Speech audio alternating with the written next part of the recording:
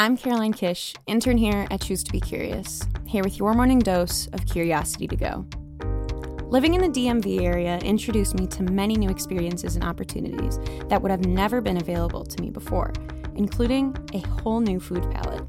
In a one-block radius, you can find cuisine from Ethiopia, Afghanistan, the Himalayan region, and so many more. This week, Nupsa Vong is here with us from Foodini, a multicultural restaurant that he founded on the idea that food can be used to create new opportunities for our immigrant and refugee communities, and also satisfy the appetites of hungry foodies in search of authentic multicultural meals. To him, curiosity is... That's the only thing you have. That's it. You don't have capital. You don't have an army of people that can do everything you need to do. You have to be willing to, stay active, thinking, well, what if we tried this? What if we do it this way? Well, we don't have that resource, but let's try it anyway, right? Because as an early stage entrepreneur, the only thing you have is that and your time, right? So you got to use it to your advantage. We all try to find that one place that reminds us of home, and food will always bring us back to our roots. But Foodini is not only interested in taking people back to their mom's kitchen. They want everyone to experience all the delicious dishes they have to offer.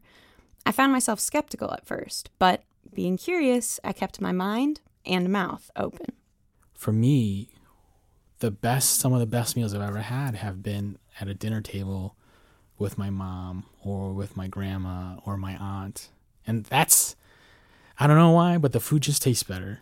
And that is what we're trying to bring you as a customer, right? We want you to experience that moment because it is really special, right? And it's tough to find if you're not at your mom's house or something like that, right? So we want, it was for me trying to be able to actually communicate that and understand why that feels so comforting. And so I was like, well, let's try this. Let's have these little cards that share the story of our chef, right? A picture of them. On the back, we can have the chef write a little note about, what makes this dish special to them, what kind of special ingredients they use, because I think that provides a connection beyond just the food. It is almost a human connection that is being built. You can catch the whole conversation with Nupsa this week right here on Radio Arlington, Wednesday morning at 10 and Friday at noon. Choose to Be Curious is a show all about curiosity.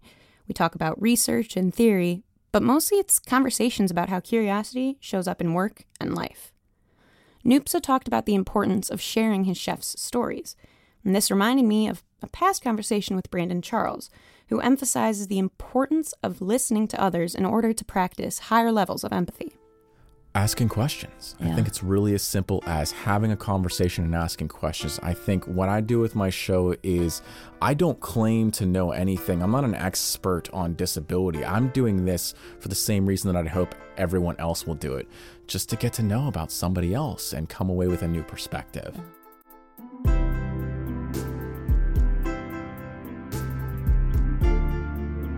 You can hear the rest of that conversation and all other previous shows on iTunes, Stitcher, Mixcloud, SoundCloud, and Facebook, all at Choose to Be Curious, and on our website at choosetobecurious.com.